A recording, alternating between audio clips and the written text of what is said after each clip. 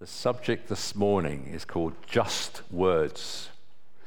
And I'm really feeling for the international students here because you spend a lot of your week, if you're in language school, thinking about words, grammar and punctuation. And here you come to church and you're going to hear more about words today. That's the subject matter. We're going to be thinking about words that are spoken and words that are written. And just words, it's only words.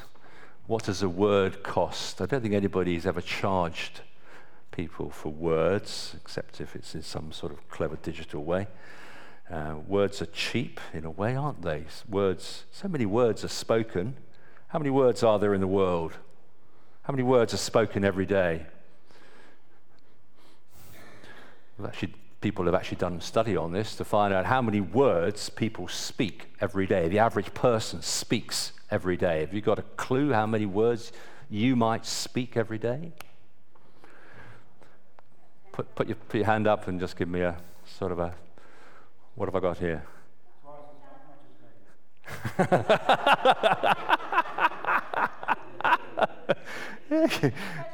I thought there'd be somebody. Did you have 10,000? 10,000. Not bad. Any other guesses? 5,000. 7,000. Okay, well, this could go on for a very long time. In actual fact, there are about 16,000 words per person per day. And of course, there are exceptions. And some people do talk more, and some people do talk very less. And of course, if you're in a lonely situation, you may not talk much at all. So I did a little bit of calculation. I thought, well, there's 7 billion people in the world, but lots of them don't speak very much, maybe, for various reasons. So if I was to multiply 5 billion by 16,000, that's 80 trillion words a day.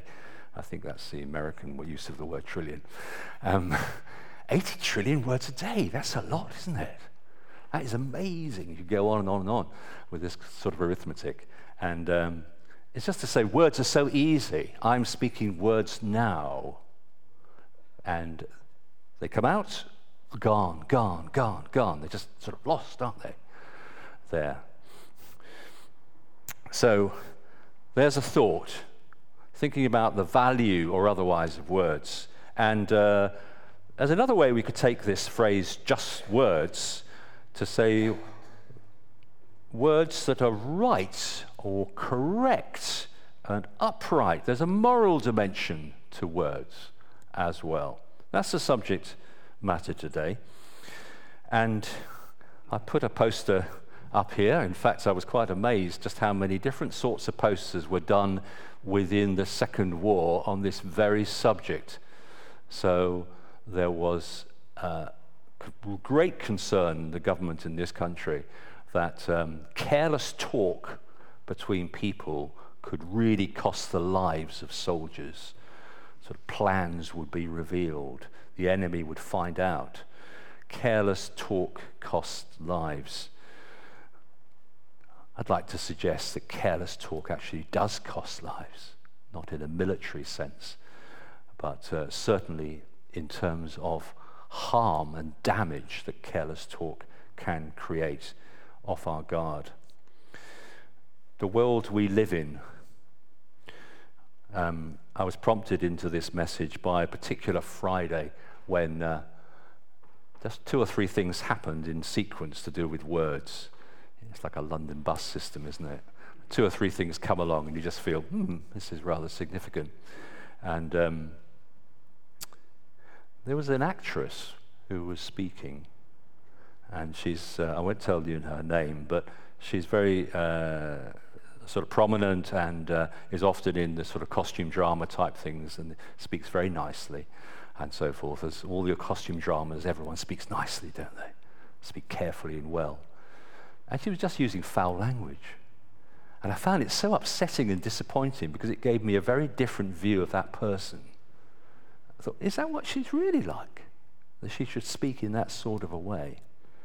And later on the radio, and it was before a watershed time, someone used an expletive. And I found that very disappointing as well. and there was some other incident on that day. And you know how you read the papers now, and they're shameless, really, in their use of, the foul language. Do asterisk, asterisk, asterisk, and something else. So you know when you read it, you know what the word is. I just felt soiled and dirtied by that process. I'm not trying to be prissy or anything like that. I'm just saying language matters. We can be degraded by the way people speak. What's happening with words? What's happening since that rather quaint poster of the 1940s? Well, one thing I've really noticed is films. If any of you go to see films today, it's extremely rare to be able to see a modern film this day without strong language. Extremely rare. And yet the films that were done in the 40s and 50s didn't have that at all. We've just accepted it. Hollywood has just gone lock, stock, and barrel. I wonder, do really people speak like this? Is that the way it really is?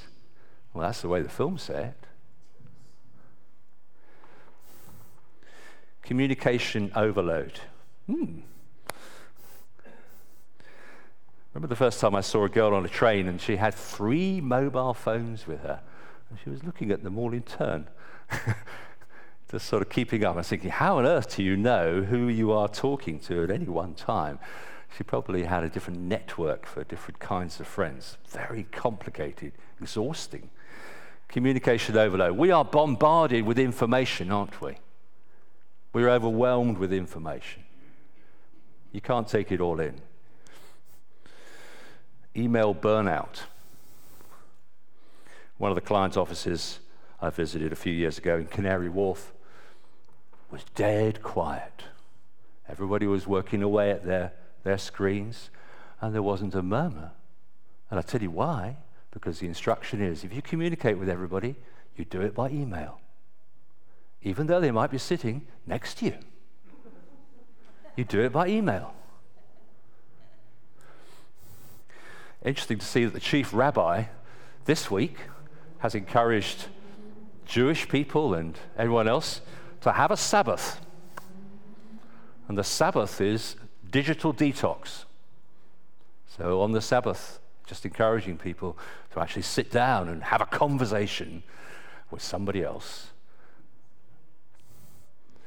You know how it is, you go around Brighton, you keep bumping into people because they're using their mobile phones. And because you are as well. Email burnout. One of my colleagues gets about 120 emails a day. There's absolutely no way he answers all of that. No way. So he doesn't. So what's the point?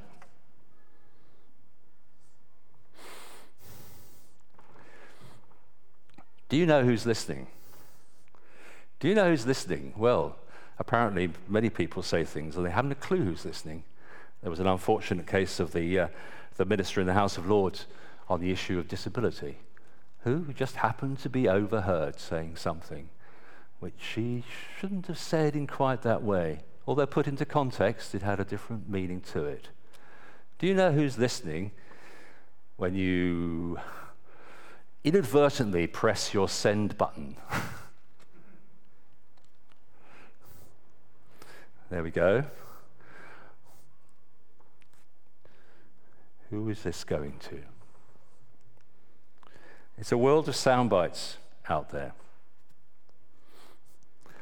Everybody wants to know your opinion, but only very briefly.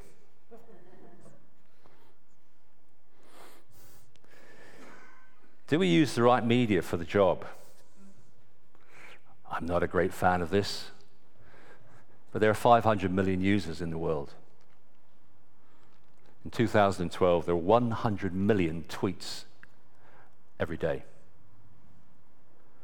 140 characters long. What can you say in 140 characters?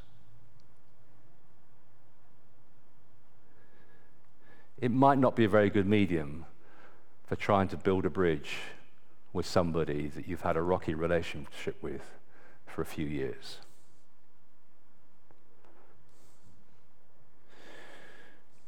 Text messaging, which I do use,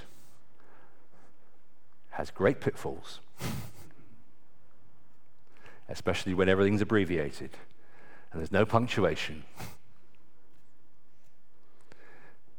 Not difficult for communication to be misunderstood. Not difficult for communication to go to the wrong person.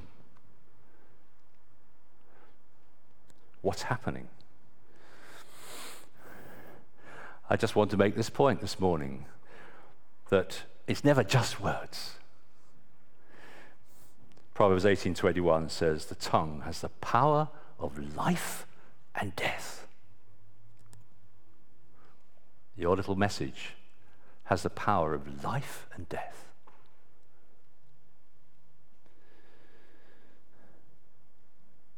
We see the chaos of cross communication, cross wires, cross lines all over this world. Our technology is a wonderful servant, but a lousy master. Who has the discipline to use technology in a wise way, in a thoughtful way, in a careful way? Careless talk costs lives. Why this matters for every Christian. And when you think of it, this becomes such a challenging and exciting subject for the Christian. We're people of the book. God speaks to us by his word. He uses words to speak to the whole of his world. He did not need to have done that, but that is the way he has done it. The Bible takes a very serious view of words. There are 90 references in the book of Proverbs. There is more in the book of Proverbs, which is the book about wisdom, than any other subject. The Bible overflows with examples of words that cause blessing or disaster. I think of that incident where Nabal, David, Abigail, thank you. All about words, isn't it? Gosh, how near things came to a disastrous point through words. Words misunderstood, words said in the heat of the moment. It needed calm words brought in at a certain point to bring about a peaceful resolution. I think of the closing hours of the Lord Jesus' life, what amazing words he spoke to his disciples, and what foolish words were heard in response. What distressing and discouraging words from the Apostle Peter. Betrays the Lord 3 times with his words. And we think of all the false charges that are made against the Lord Jesus at his trial. None of them could stick. The stories didn't hang together. You read the account in the Gospels of Pilate and the way he deals with that process of justice. And as you read it, you can't help willing him to actually say different words, to say the right words, but he doesn't. He takes the coward's way out. And through it all, you see the Lord Jesus Christ, perfect in his words and perfect in his non-words, in his silence. It's an amazing picture. And on the cross, forgive them, Father, for they know not what they do.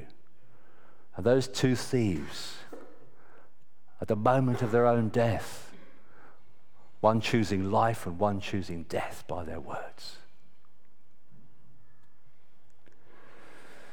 Jesus has an extremely strong warning. Please look with me at Matthew 12:36.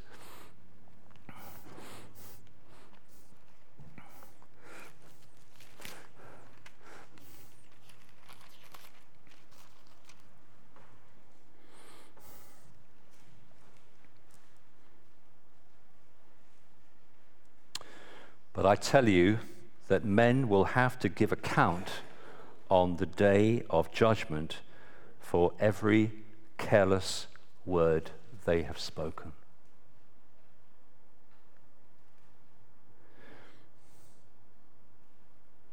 I just pause at this moment and say, doesn't this put all of us under judgment? Can anybody stand up and say they've never spoken a careless word? And here is the Lord Jesus Christ, who sees into the depths of our hearts. There's a reckoning going to take place for every careless word spoken. If you somehow thought that you didn't need forgiveness for sin, a word like this puts you into a place where you have to say to the holy God, please forgive me. And how can that be done? Except through the perfect sacrifice of Jesus Christ on the cross. And we see the example of Jesus in Luke chapter 4, verse 22. He's in the synagogue and he reads the words from Isaiah that speak of him. Today this scripture is fulfilled in your hearing. All spoke well of him and were amazed at the gracious words that came from his lips. It is an astonishing thought. There's only one man who's walked this earth, who's lived a perfect life and has had perfect language. And that's Jesus Christ. What a privilege to be close to such a one and to be able to read the gospel accounts and to recognize there that here is utter purity, not a careless word spoken, and in his silence. An example for us, an example for every one of his followers. Jesus died because of and for word sins. The cross is not only a place where wrong deeds are paid for, but every careless word costs the blood of the eternal Son of God. The problems of words are found in the early churches. It's really very striking to read in most of the letters and to see the way in which the apostles and the writers of the letters address this matter of language in the churches. A report on the church in Corinth. I wonder what it would be like if the Apostle Paul, as was his custom, sought information about a church that he'd known and spent time in and so forth. We know there are 2 letters that he wrote to the church in Corinth. The city of Corinth had a population at that time of about 250,000 free people. That's about the same size as Brighton and Hove. And apparently 400,000 slaves. Incredible. Massive issue. The problems of words. So I imagine what a report on the church in Corinth might say. And I'm giving you this report now, based upon the textual evidence we have in the 2 letters. So a brother writes to Paul, and he says, in response to your request, I spent time with the Christians who gather in Corinth. It's a remarkable cross-section of people of widely different ethnic background and past lives. I'm told that some came from lives of adultery and prostitution. Others used to thieve and to defraud. They certainly heard the gospel. There's a lot of energy in the church. The church has been blessed with Bible understanding and spiritual gifts. They're eagerly awaiting the return of our Lord Jesus. Meanwhile, there are some problems. There seem to be cliques, too much concentration on personalities, and people getting rather over-impressed with eloquent preaching rather than Christian character. Many are swayed by human wisdom rather than God's truth.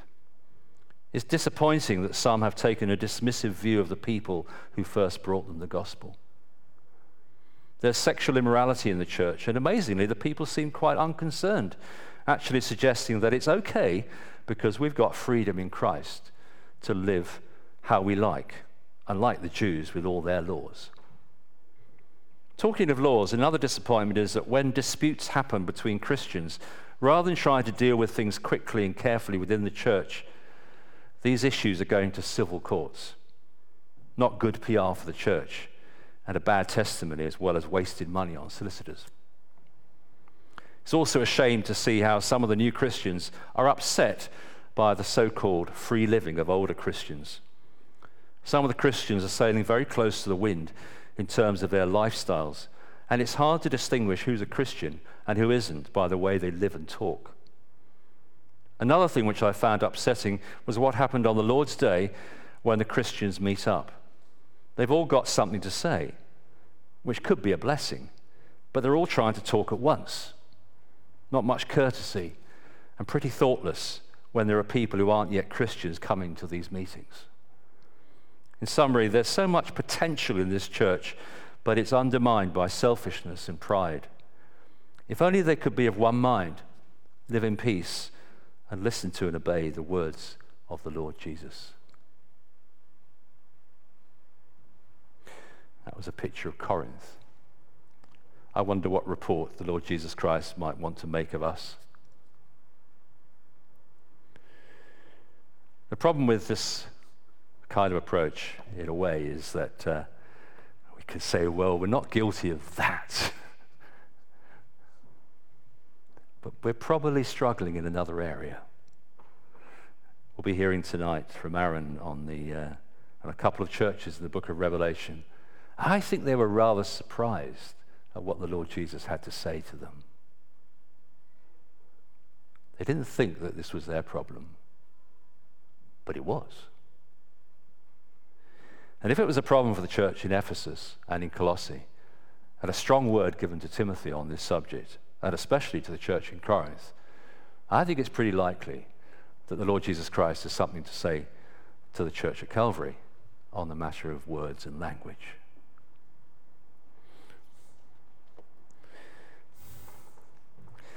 This matters for every Christian because we are called by God to be different and to please God with all our words. Colossians 3:17 says, "And whatever you do, whether in word or deed, do it all in the name of the Lord Jesus, giving thanks to God the Father through him." What a challenge, and what an encouragement. What an opportunity for us to please God by the way that we speak and communicate. And the Bible is very straightforward about this and says, for a start, there are things that we have to stop doing. This is addressed to everybody. And I draw attention to these verses, and the ones in red I suggest that we look at together. So Ephesians chapter 4, verses 25 to 27.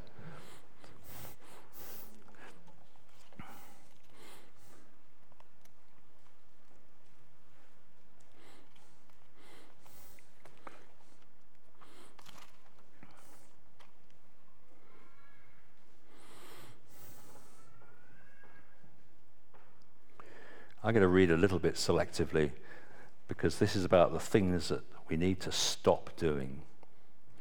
Therefore, each of you must put off falsehood.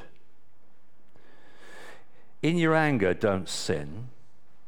Don't let the sun go down while you're still angry. Do not give the devil a foothold. Verse 29, do not let any unwholesome, unclean talk come out of your mouths. Do not grieve the Holy Spirit of God. Get rid of all bitterness, rage and anger, brawling and slander, along with every form of malice. Strong words. Where are we on the spectrum of all that? You may not have a problem with unclean language, but you might have a problem with slander. You might not have a problem with rage, but you might have a problem with bitterness. Colossians 3, verses 8 and 9.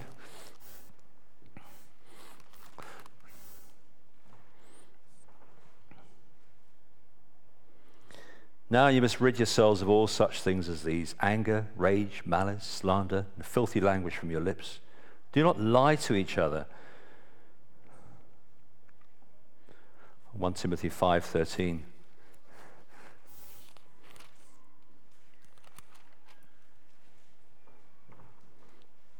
He's talking about the younger widows. He says to Timothy, gives some guidance as to how they should be encouraged. Worried about them because, verse 13, they get into the habit of being idle and going about from house to house. And not only do they become idlers, but also gossips and busybodies, saying things they ought not to. Not just younger widows.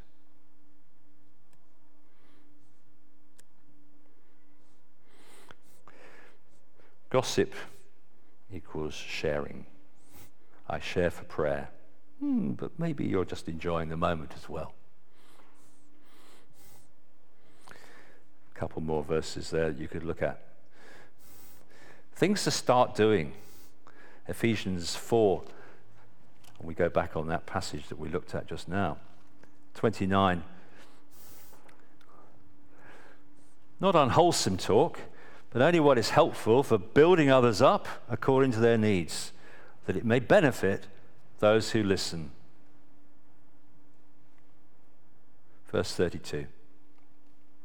Be kind and compassionate to one another, forgiving each other, just as in Christ God forgave you. In the book of Philippians, chapter 2, verse 14,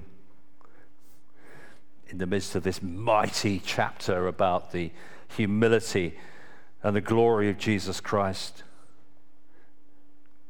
Paul slots in this thought: do everything without complaining or arguing. Do everything without complaining or arguing, so that you may become blameless and pure, children of God, without fault, shining like stars in the universe. Where does that start? By avoiding complaining or arguing. We've all fallen into that trap. If you're in any sort of an organization where there's a hierarchy of any sort at all, normally workplaces, in churches, there's little complaints.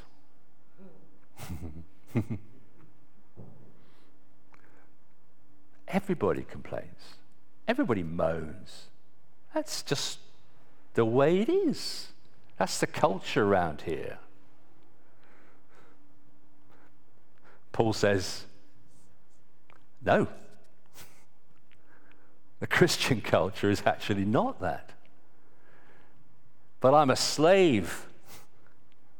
I am really a slave. Shouldn't I be allowed to complain? Paul says no. You shine by showing another life, by being a different person, by not complaining or arguing. That's really powerful in this world. Colossians 4:6.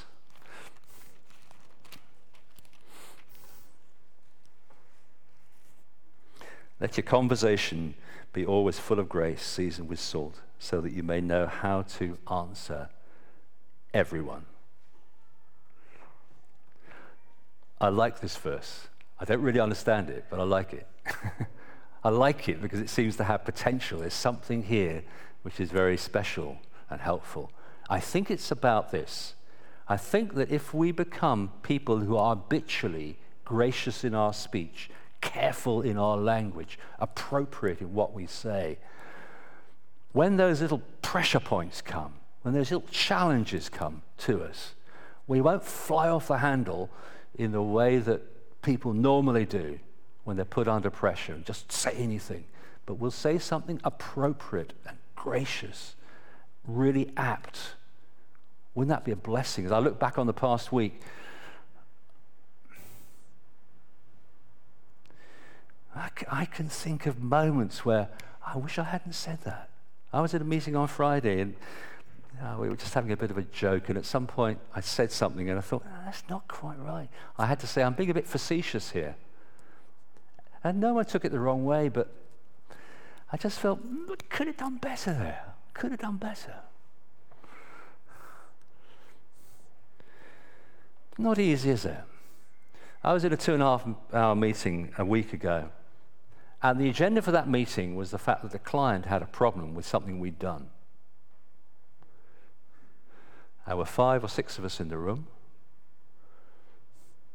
That meeting could have gone in all kinds of different ways, but I had to say, praise God, and they weren't Christian people, but everybody worked extremely hard with their language.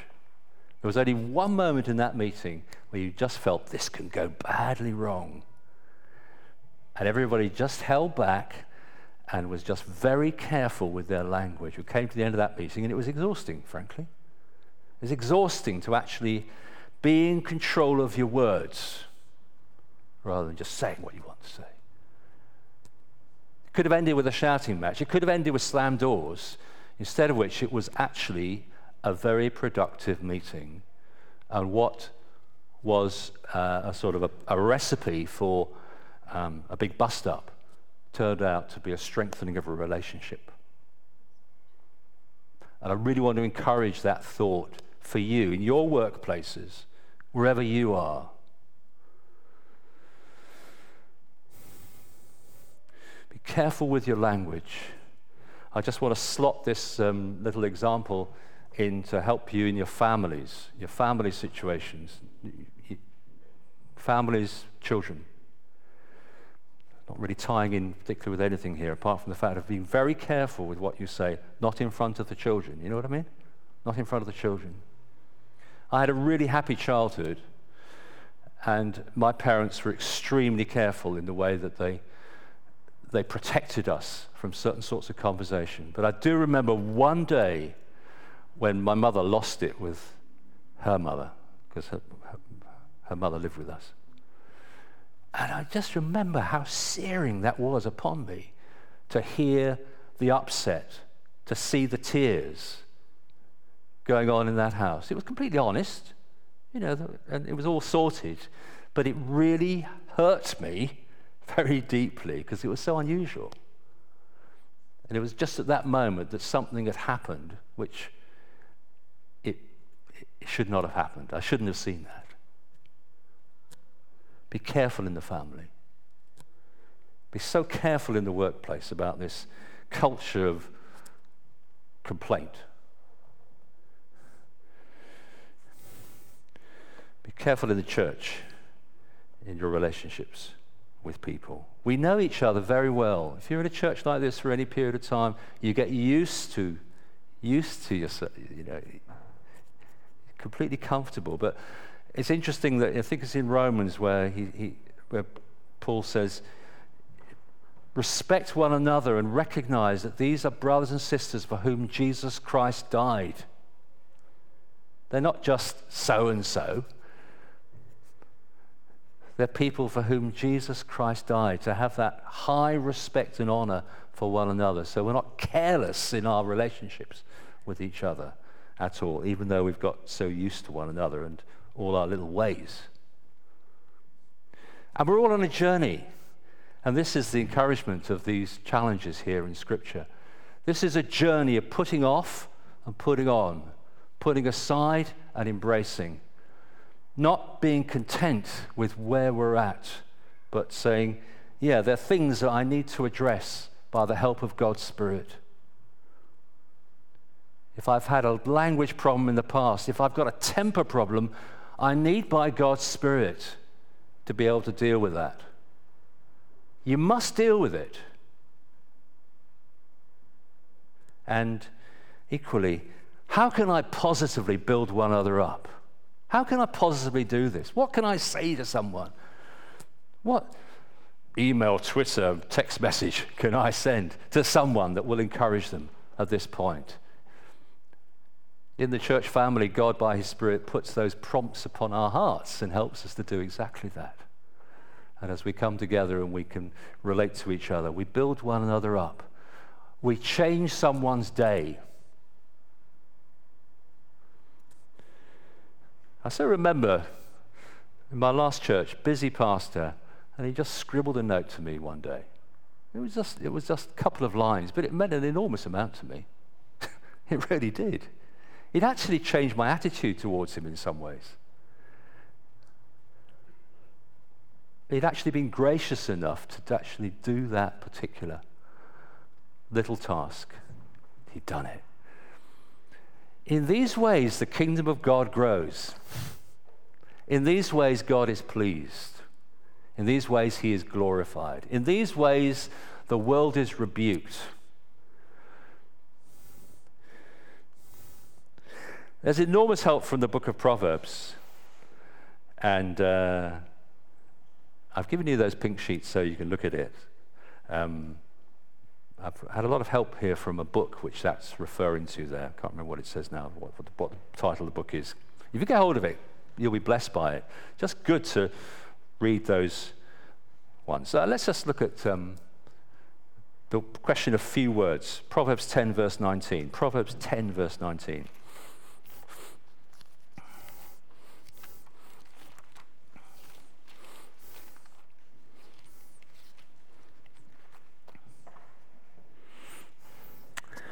When words are many, sin is not absent.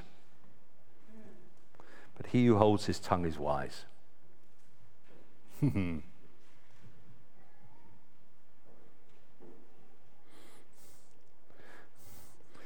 a kind of law of statistics, isn't it?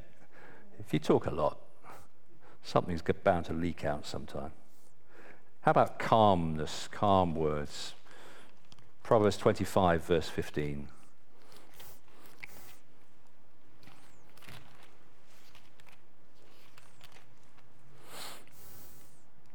Through patience, a ruler can be persuaded, and a gentle tongue can break a bone.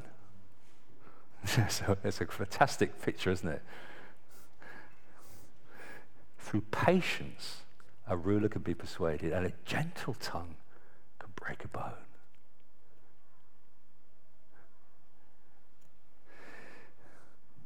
Suggestion here that you can achieve a great deal more in life, not by thumping tables, kicking people, but actually just sowing a very powerful thought.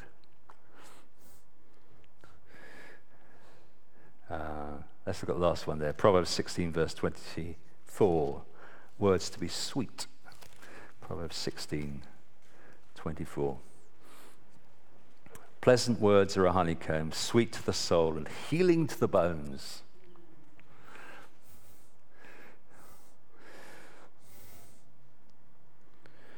You can bypass the national health. I really think there is a big direct relationship between healthy language and sort of healing of the whole person. When you think about it, this is a great subject, isn't it? The passage in James is rather frightening, but this is a great subject. Not to be avoided, to be embraced. Because you can start right away.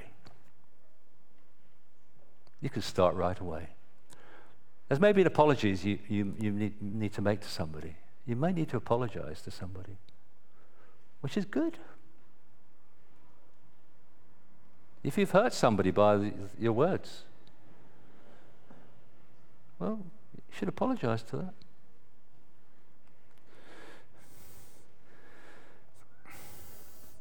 This isn't easy, as we know. In fact, nothing but the supernatural power of God can make us different. But he can. But he can. And this is to be our aspiration and our joy and delight, to be the people of God who please him. By our words, Let's pray.